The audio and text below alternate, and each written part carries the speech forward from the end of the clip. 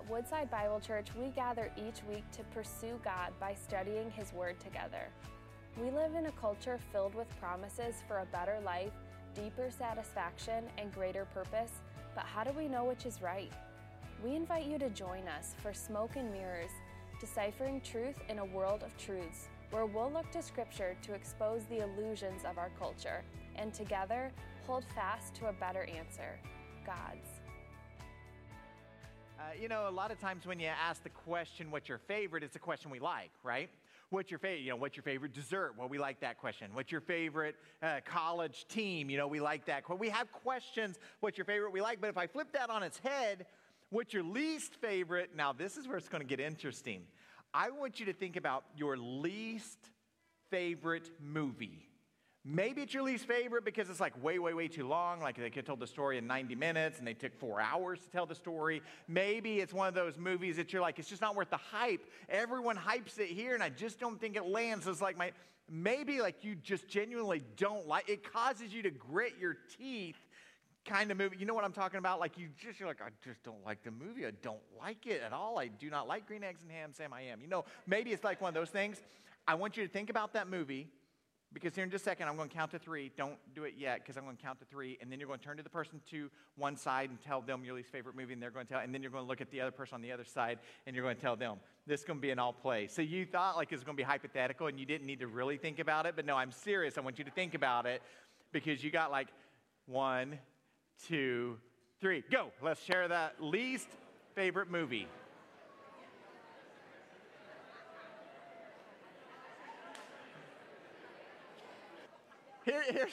I got to tell you guys, as I was practicing this, I was working through it and reading through it.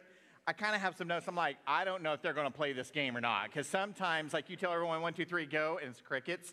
But you guys played along with it. Like, you love to share the thing that you don't like, which is great. So to share mine, because I didn't have anyone next to me, so to share mine, I actually have a little video clip. Here's my least favorite movie of all time. Oh, that like stressed me out even right there. If you don't know what that is, there's this movie called Groundhog's Day. And it's like February 2nd. And this whole thing, 6 o'clock, the same song keeps, about halfway through the movie, I'm not like an anxious person. My anxiety was through the roof. Like my insides were bubbling. I'm like gripping the seat at the movie theater and I'm thinking like, I want out. Like I so want out of here. I don't like this. I feel so, and I think that's the whole point of the movie. And some of you are like, what's wrong with you, Billy? That was a great movie. It was not a great movie. It was a horrible movie. The clip was bad. I didn't like it, right? It's just the whole thing. And yet I think that's how so many of us feel with life, isn't it? Like it just seems like we wake up, we drink some coffee, we go to work, we go home, we get up, drink some coffee, go to school, go home, we wake up, drink some coffee, clean the house, you're already home. And it's like, it's just never ending. This is life. You just do the same thing over and over and over and over and over again. And I would say throughout the past, 18 months, it's even been more so. That whole COVID season, like leading into it and even coming out of it. And so we try to break up the monotony, don't we? And man, I've seen people do all kinds of things to break up the monotony. It's like, I'm going to get in shape. That's what I'm going to do. I'm going to break up the monotony by getting really, really fit. And that's not, I cooked. That's what I did. I ate ice cream to break up the monotony. And some of you, you went the ice cream route like me, right? That's what you did. Some of you, you're like, I'm just going to work hard and I'm achieve. That's what I'm going to achieve. I'm going to do house projects. I'm going to do all these house projects. I'm going to have romantic relationships. The substances can start to creep in if that's you. And maybe it's the social media stuff for you. Maybe it's the 24/7 news cycle. We could keep going with this list, but you get the point.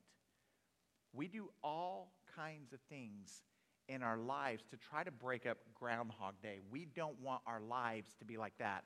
Let's take our Bibles and open up to the book of Ecclesiastes in the Old Testament. Ecclesiastes, we're starting this brand new sermon series called Smoke and Mirrors, where we're going to talk about, I think, a topic that is so, so relevant for us today. A lot of times when we talk about faith, when we study the Word, what we do is we study the Word and we talk about heaven and hell. We talk about the things that will come. What I like about this series is we are going to really laser focus on the here and now and what it means to live out our faith today. Because you see, we end up chasing the answers to these questions like, what is life all about? What's the whole purpose of all of this? The author of Ecclesiastes, most believed to be King Solomon. That's where I would land. There are some theologians who kind of go off in a different direction, and we'll talk about that more in just a moment.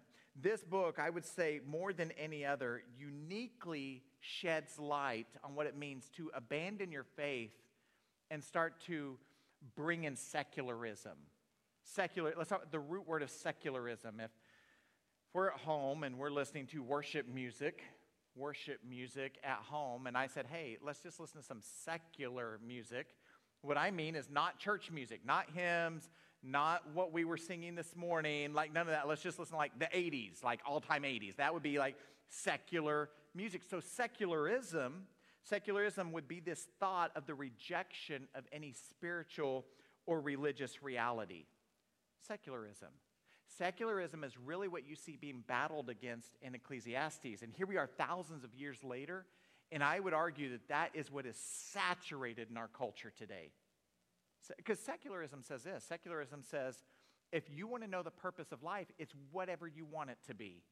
In fact, here's how we say it today. You do you. You ever heard that?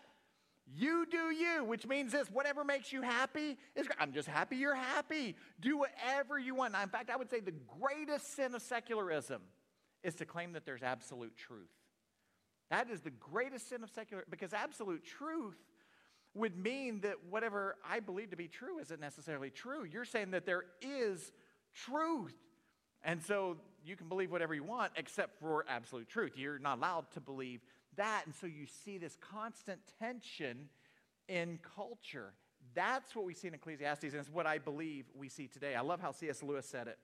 He said, human history is the long, terrible story of man trying to find something other than God that will make them happy.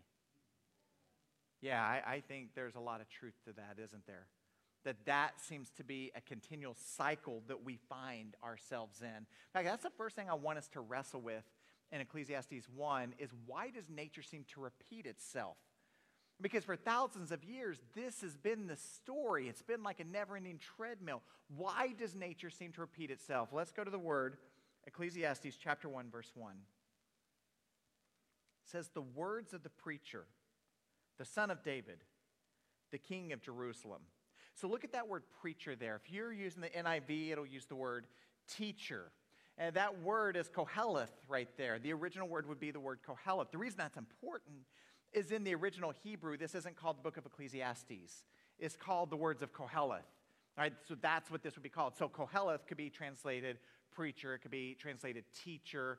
The translation that I'm going to be using is going to use preacher. And so it says the words of the preacher. You have this wise man, this preacher. He is the son of David, the king of Jerusalem. So you can see why the default would be King Solomon. And then the whole description that you're going to see through Ecclesiastes is verbatim his life. If you don't know King Solomon, let me tell you about this guy. He was King David's son. And so he became king at a very early age. And God went to him and said, one thing, you're allowed to ask one thing from me. What do you want? I'll give it to you. Now, just to be clear, he doesn't do that with all of us. It's not jackpot Jesus. You don't get to go like he's a genie in a lamp, right? That is not what we're commanded. But I believe that in this moment, that the Lord looked at this very, very young king and said, I know his heart right now. I know before he even forms his thoughts what they're going to be. And so young Solomon says, I want to pray for wisdom. 1 Kings chapter 3. I want to pray for wisdom, and God gives him exactly that.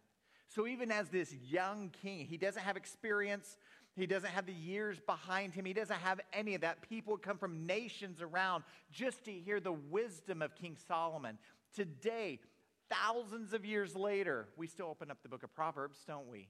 We still read through Song of Solomon. We still read through Ecclesiastes. We are still reading his wisdom today. And yet, even with all the wisdom, he was not able to avoid secularism.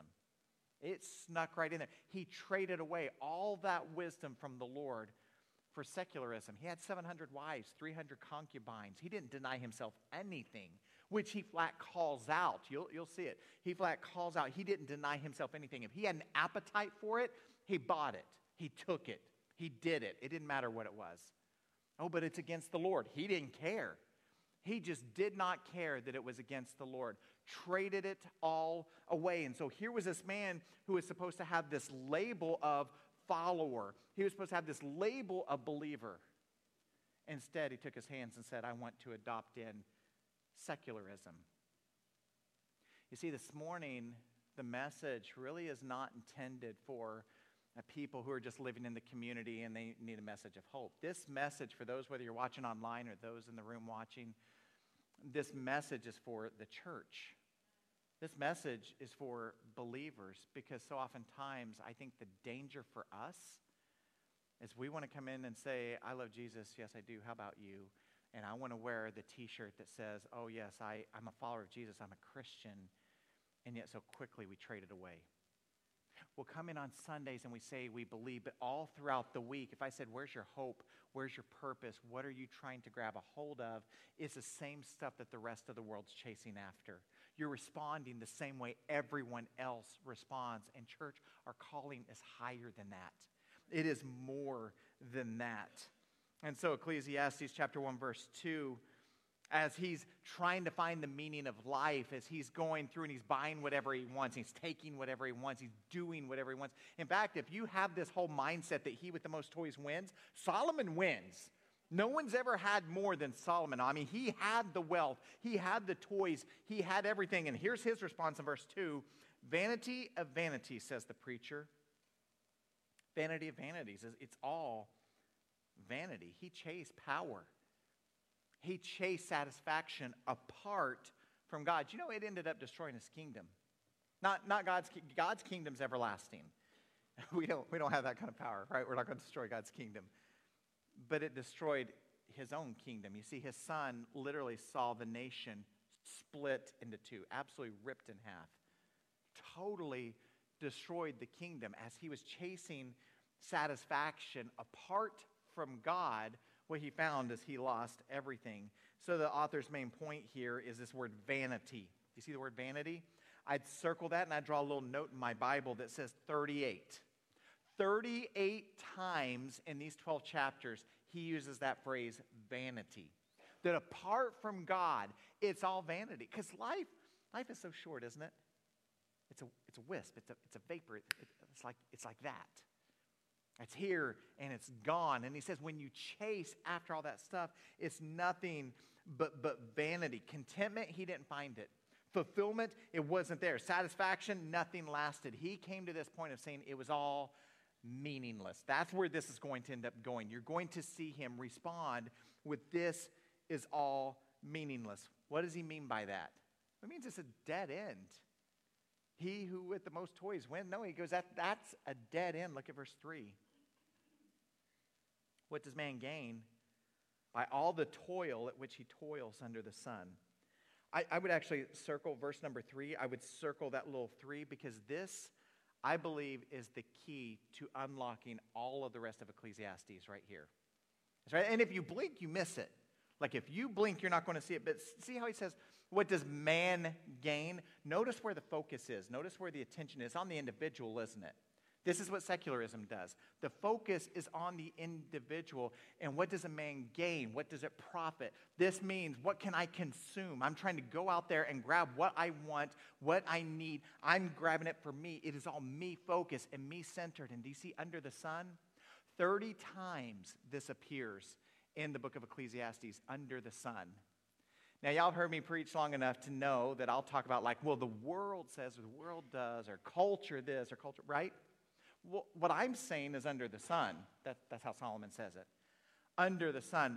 Under the sun means apart from God.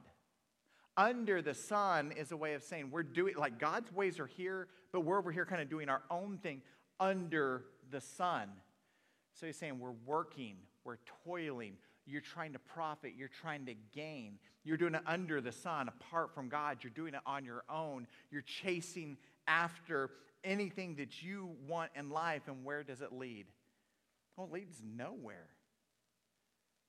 Because if you buy into this whole thought of apart from God, you're also probably going to buy into naturalism, which says that there's time and there's chance. Whatever happens just kind of happens. I'm going to go with it. And Jesus said the same thing, didn't he? Mark chapter 8, verse 36. Jesus says, what does it profit a man to gain the whole world and forfeit his soul? What does it profit a man to gain the whole world? The answer is nothing. The answer is nothing. I mean, you can go ahead, you can chase the toys. That's great. Chase the toys. Buy the toys, trade the toys, share the toys, collect the toys. You can have all the toys. But eventually, because here's what we're going to see. We're going to see that there is this mindset, the world system says that if you do that, you're going to find satisfaction in life. If you do that, you're going to find purpose in life. If you do that, you're going to find happiness in life. What happens at the end of your days? You realize you can't take that with you, and you have nothing. It's gone. So the world system, all this toil, it ends up being meaningless. None of this lasts ever. And maybe you're here and you would kind of think of yourself as the devil's advocate a little bit. He doesn't need one, just so you know. He doesn't need an advocate. But maybe that's how you've always thought of yourself. Maybe you thought of yourself as like, I'm a little cynical. I don't know that I buy into the whole faith thing, but that's why I'm here. I'm exploring. And I love that. I want you to know I love that. This is a good place to explore your faith. I think it's possible that there are people who are watching, who are listening, and you think to yourself, well, it doesn't have to be like that. It almost makes it sound like people of faith, they're under the Lord, and everybody else, they're just greedy and want big houses and big cars, and that's not me. That's fair. And maybe you're thinking to yourself, in fact, my whole goal in life, you want to know about purpose? I can have purpose apart from God. My purpose is I just want to leave the world better than I found it. That's my purpose. Okay, I love that Solomon actually goes on a rant about that next. Look at verse 4. He just goes off. Verse 4 through 11, he says, a generation goes, a generation comes, but the earth remains forever. The sun rises, the sun goes down, and hastens to the place where it rises. The wind blows to the south and goes around to the north. Around and around goes the wind, and on its circuits the wind returns. All streams run to the sea, but the sea is not full. To the place where streams flow, there they flow again. All things are full of weariness. A man cannot utter it. The eye is not satisfied with seeing, nor the ear filled with hearing. What has been is what will be, and what has been done is what will be done. There's nothing new under the sun. Is there a thing of which it can be said, see, this is new? It has been already in the ages before us. There is no remembrance of former things, nor will there be any remembrance of later things yet to be among those who come after. So he gives 3 examples from nature, 3 examples where our experience mirrors nature. In every sense, here's what he says. He says, for those who would say, no, I just want to make the world a better place, like that's my purpose. He would say, let me make very clear, generations come, generations go, nothing changes. The sun's going to come up, the sun's going to go down. The winds are going to blow, the seas are going to rise, the seas are going to fall. It's all going to be the same. And just in case you're thinking, man, we are doing some stuff now, he says, no, generations before, watch, a couple generations before, they're going to go, oh yeah, we did that. Just think, hey, we got this great thing going on. We got these really rich people who they get in an airplane, like a little bitty airplane, and a bigger airplane carries a little airplane that drops a little airplane, and then they go into space. It's amazing. People from the 60s are going, yeah, we did that, right? We so lived through that already. We've already had the big plane drop the little plane. We already went to space. In fact, we went to the moon. Like, we've done it. And here we are with a new generation going, no, this is new. This is incredible. This is so cool. And another generation saying, yeah, we've already done that. And that's where Solomon continues to come back to that place of saying everything we continue to toil and to do, man, it leads to nothingness. That is not where you're going to find your purpose. That is not where you're going to find your hope. That is not where you're going to find your satisfaction. Can I just tell you the danger of the secular lifestyle? If you have started to buy into secularism, here's what it would look like. It would say, I go to church on Sunday. I go to church, but the whole rest of the week, everyone I work with, everyone I live next to, everyone in my family, we are all chasing the exact same thing. I don't look any different than them. But boy, I sure do like the worship songs whenever I come in on Sunday. Can I just say, friends, there's danger to that. You're wasting so much of your best energies. You just are. You're looking for pleasure. And so if I ask, what does this look like? What does tomorrow look like for you? Some of you would say, okay, tomorrow, here's what I do. Like I set out the trash because Monday's trash day at my house. I'm going to set out the trash. I'm going to make sure the dog is fed and watered. I'm going to drink me some coffee. I'm going to go to work. I'm going to come home, eat dinner, go to bed. That's what I'm going to do. I might ride the bike too. Ice cream, you got to ride the bike. So that's probably what I'm going to do. Tuesday, what are you going to do? It's not trash day, so I'm not doing trash, but I'll get up. I'll drink me some coffee. I'll go to, we just rinse and repeat. And some of you are like, I don't go to school yet. I don't go to work yet because school's still a month away, so I got a little bit of a window. But here's the thing.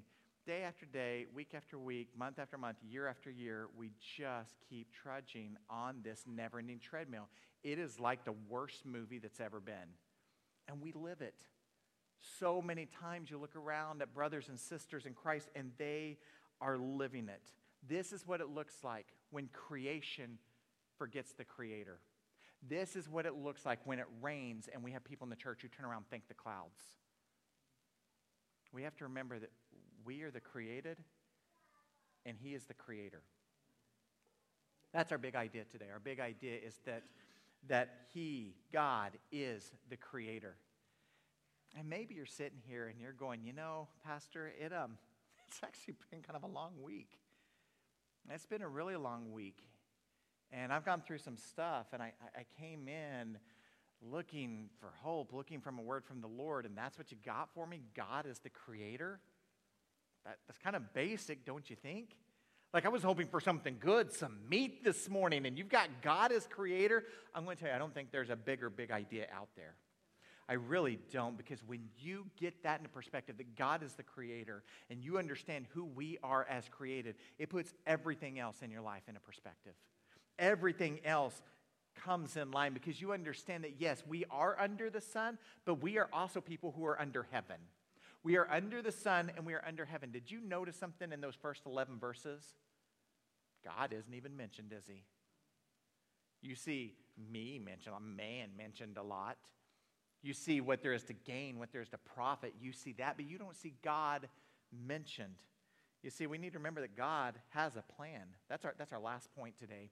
God does have a plan for the world, and it is so different than the world's perspective.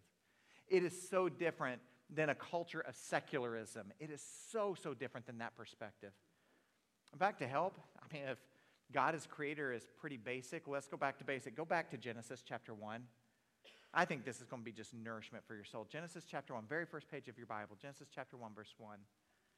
Look what the word says. It says, in the beginning, God created. Can you just underline God created right there? God created. In the beginning, God created the heavens and the earth. The earth was without form and void. Darkness was over the face of the deep.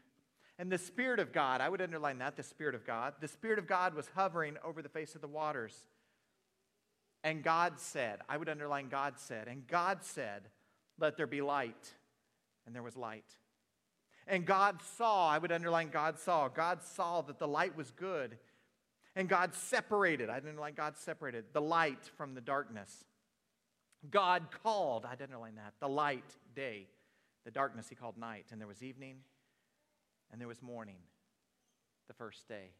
Or listen real fast to Psalm 104:3.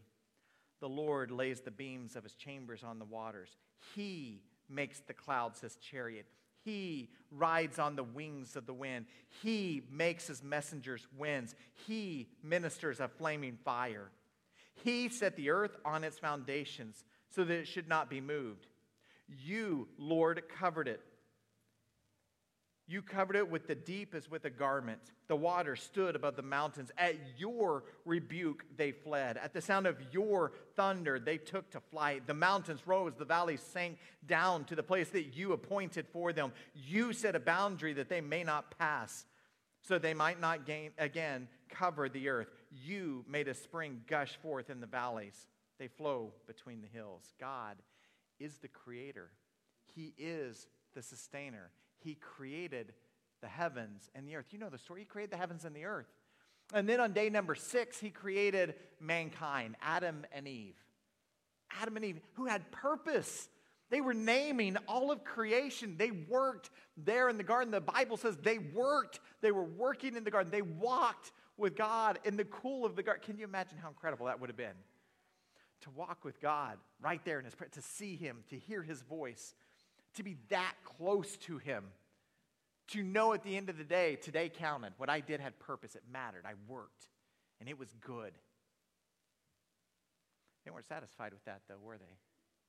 They said, I want to keep God right here and have God where he is, but I want to come over here and do my own thing. I want to chase my kingdom.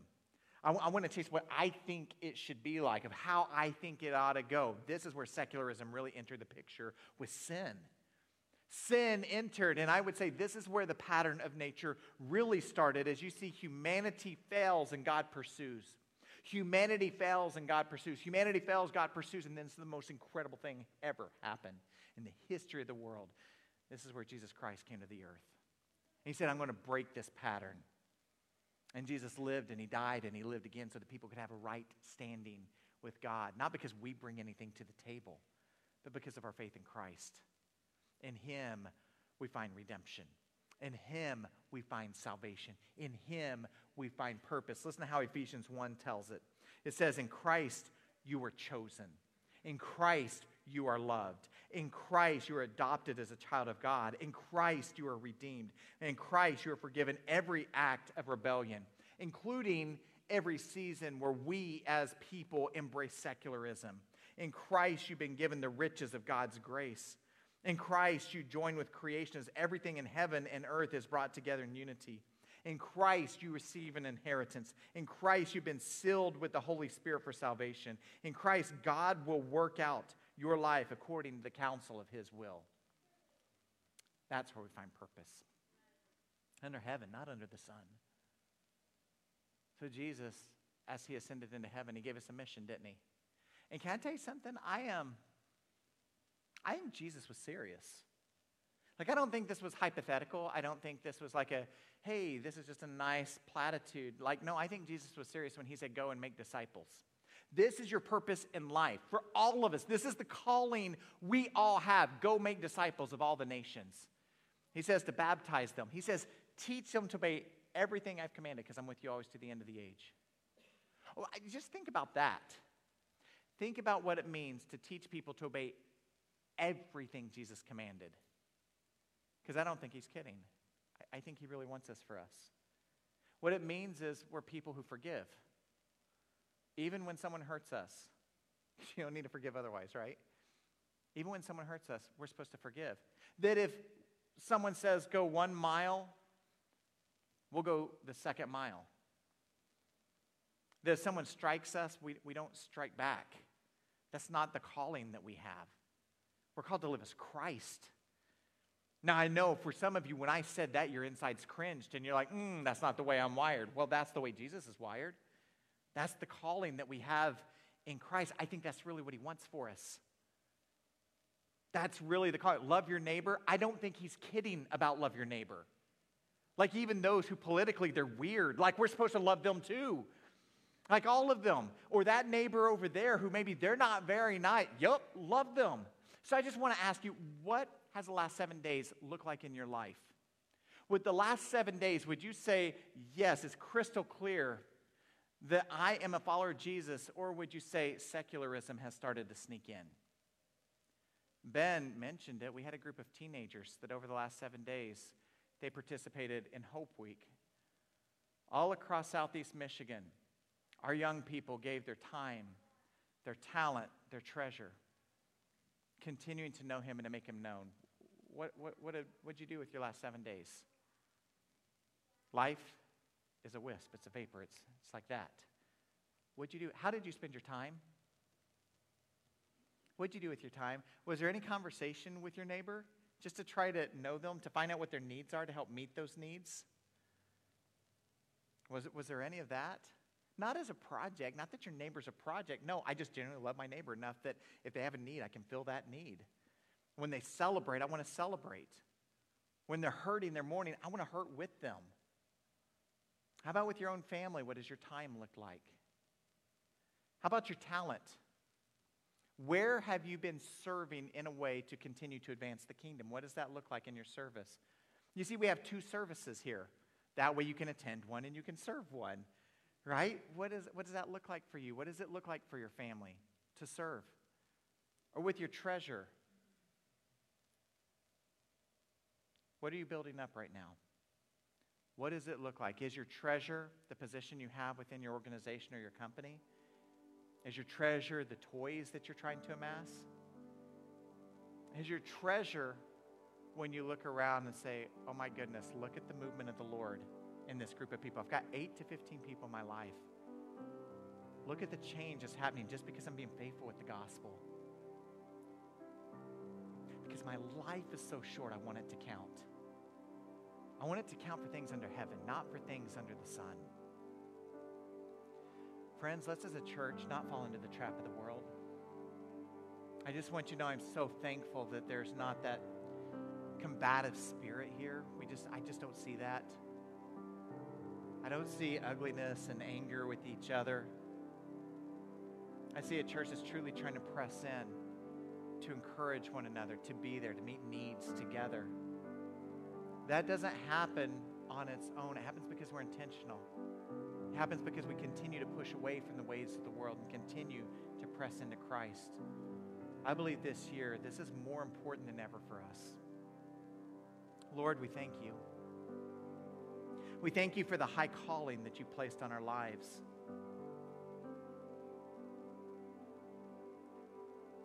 Lord, we know that if Solomon, wisest man ever to live, with all of that wealth, with all of that power, if he could fall into this trap of secularism, Lord, then it's right there at any given moment for any of us. So, Lord, I pray for our young people right now.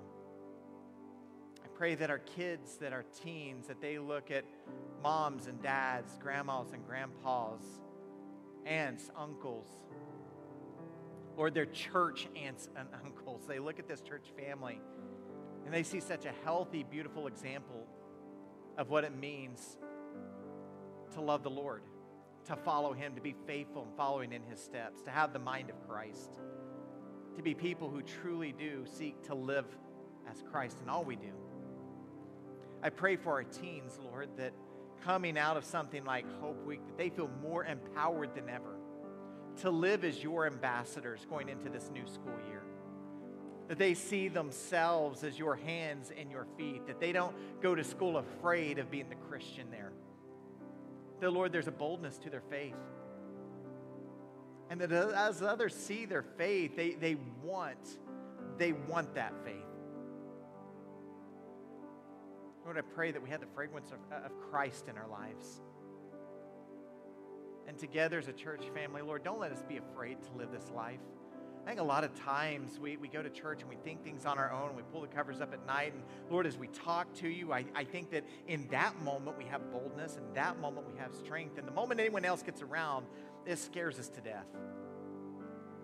Lord, we want to continue to see your gospel advance, forcefully advance.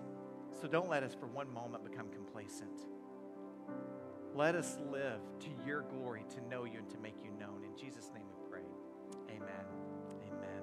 Let's stand as we close our morning worshiping together. Thank you for joining us as we study God's Word together. We would love to hear how God is moving in your heart and get you connected into the Woodside Bible Church family. Head to woodsidebible.org/connect to introduce yourself today.